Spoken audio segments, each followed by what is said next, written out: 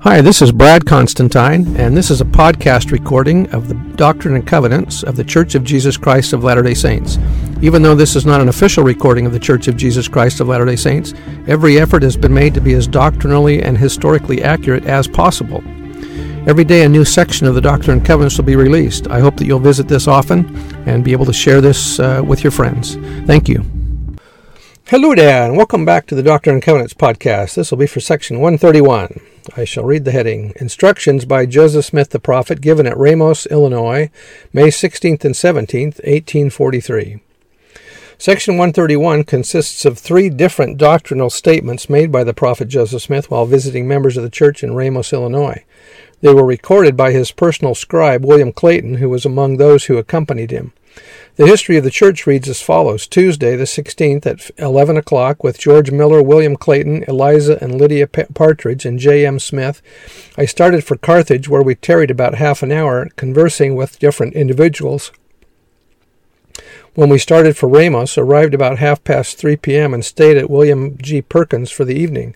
Then went to Benjamin F. Johnson's with William Clayton to sleep.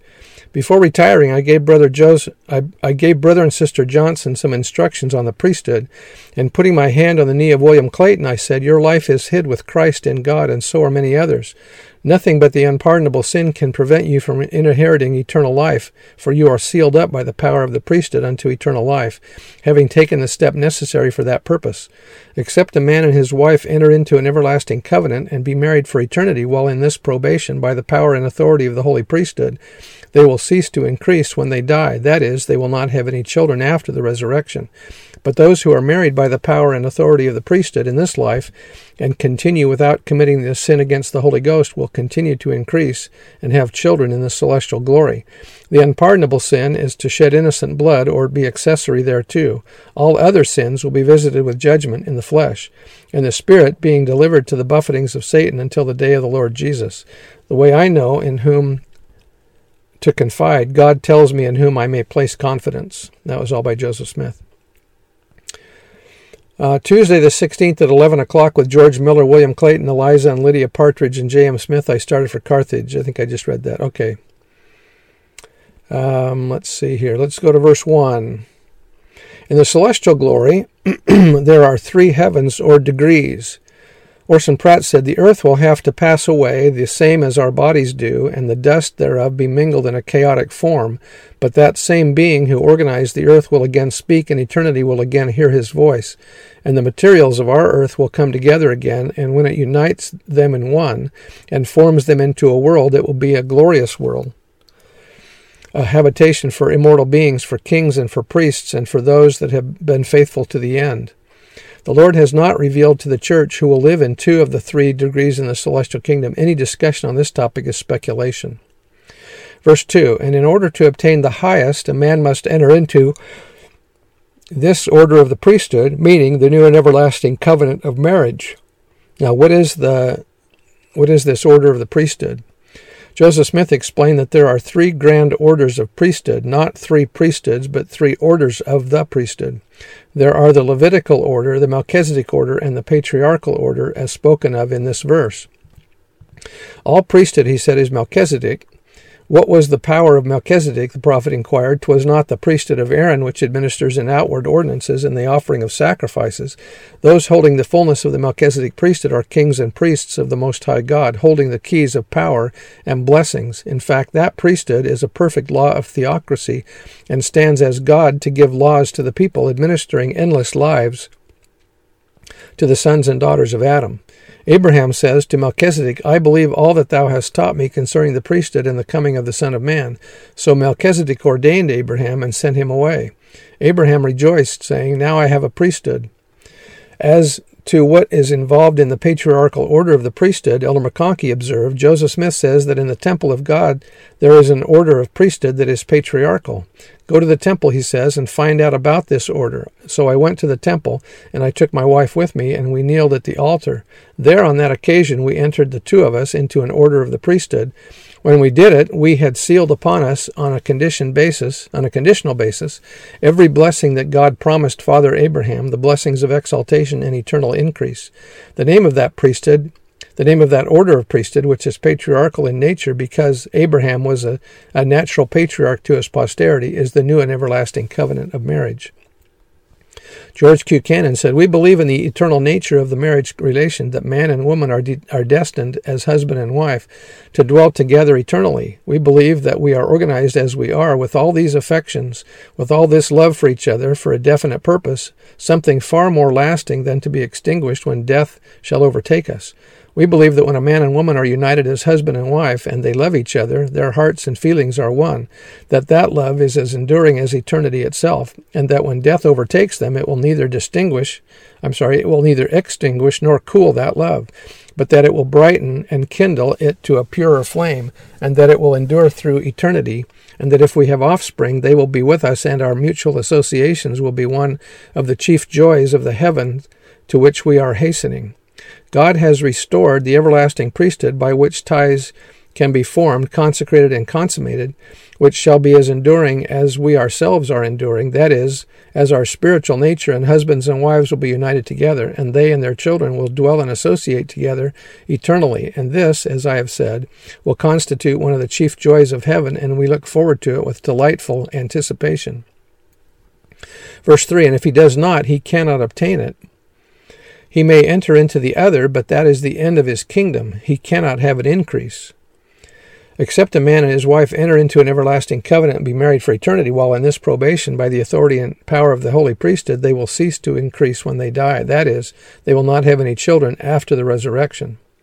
Melvin J. Ballard said, "What do we mean by endless or eternal increase? We mean that through the righteousness and faithfulness of men and women who keep the commandments of God, they will come forth with celestial bodies, fitted and prepared to enter into their great and high and eternal glory in the celestial kingdom of God, and unto them, through their preparation, there will come children who will be spirit children."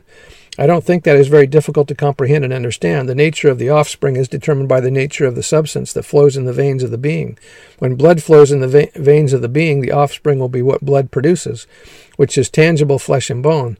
But when that which flows in the veins is spirit matter, a substance which is more refined and pure and glorious than blood, the offspring of such beings will be spirit children. By that I mean they will be in the image of the parents. They will have a spirit body and have a spark of the eternal or divine that always did exist in them. I'm also thinking that, and I don't have a scripture reference for this or a quote by anybody, but I'm thinking that Heavenly Father and Heavenly Mother must also be able to make tangible bodies, because Adam and Eve had a tangible terrestrial body, and that which flowed in their veins was spirit matter, like it will be when we receive terrestrial bodies, for those that are translated during the millennium. So Heavenly Fathers and Heavenly Mothers can make both spiritual and physical bodies. Verse 5, May 17th, 1843, "The more sure word of prophecy means a man's knowing that he is sealed up unto eternal life by revelation and the spirit of prophecy through the power of the holy priesthood."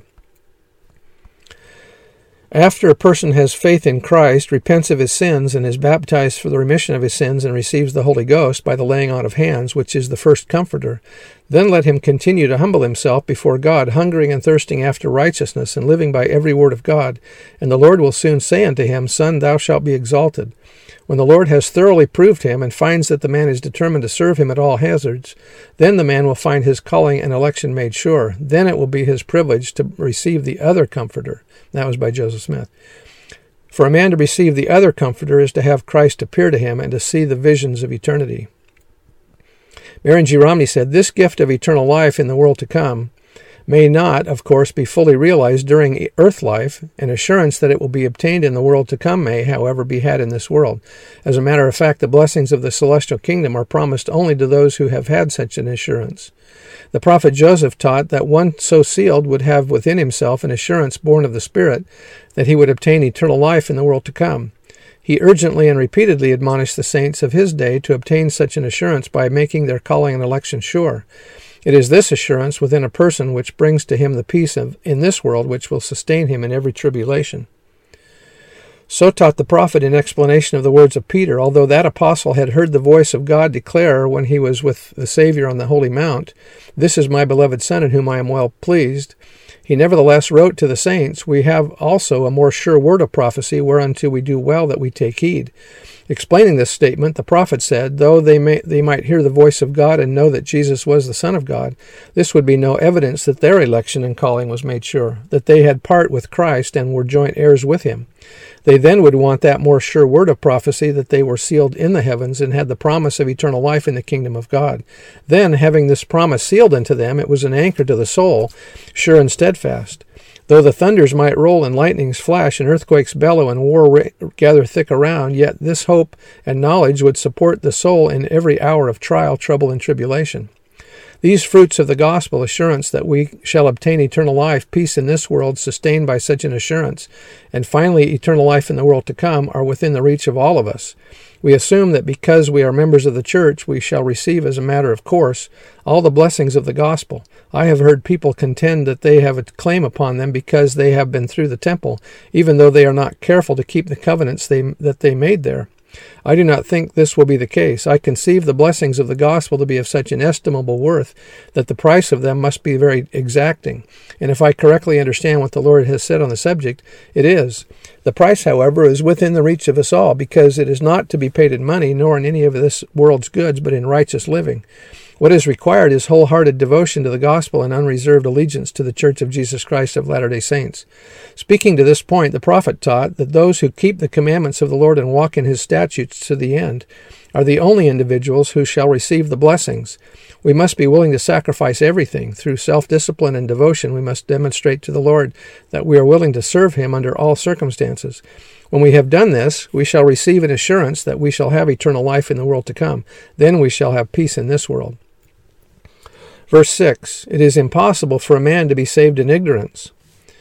Though it is certainly true that there is no salvation in ignorance, meaning ignorance of the saving truths of the gospel of Jesus Christ, contextually this statement is an extension of the previous verse, and as such means that there is no salvation independent of participation in the necessary ordinances of salvation. First Presidency back in Brigham Young's time said, if man would be great in goodness, they must be intelligent, for no man can do good unless he knows how. Therefore seek after knowledge, all knowledge, and especially that which is from above, which is wisdom to direct in all things. And if you find anything that God does not know, you need not learn that thing, but strive to know what God knows, and use that knowledge as God uses it. And then you will be like him. You will see as you are seen, and know as you are known, and have charity, love one another, and do each other good continually and forever, even as for yourselves. But if a man have all knowledge and does not use it for good, it will prove a curse instead of a blessing, as it did to Lucifer, the son of the morning. If a sinner is advised to repent and be baptized for remission of his sins, and does it not, it will prove to his condemnation instead of a blessing, and he cannot receive the laying on of the hands of the elders for the reception of the Holy Ghost. James E. Talmage said, not all knowledge is of equal worth. The knowledge that constitutes the wisdom of the heavens is all embraced in the gospel as taught by Jesus Christ, and willful ignorance of this, the highest type of knowledge, will regulate its victim to the inferior order of intelligences. Another Latter-day Scripture may be cited as an inspired generalization embodying an eternal truth relating to our subject. Can it be otherwise? If a man be ignorant of the terms of which salvation is predicated, he is unable to comply therewith, and consequently gain. The ignorance that thus condemns is responsible ignorance involving willful and sinful neglect. Lack of the saving knowledge that one has had no opportunity to acquire is just a temporary deficiency, for eternal justice provides means of education beyond the grave. Every one of us will be judged according to the measure of light and truth we have had opportunity to acquire. Verse 7, there is no such thing as immaterial matter. All spirit is matter, but it is more fine or pure, and can only be discerned by purer eyes. We cannot see it, but when our bodies are purified, we shall see it. We shall see that it is all matter. I bear testimony that these things are true, and that our Heavenly Father has a body of flesh and bones, and that we will too. And when we're resurrected, and I bear that testimony in the name of Jesus Christ. Amen. See you next time. Bye.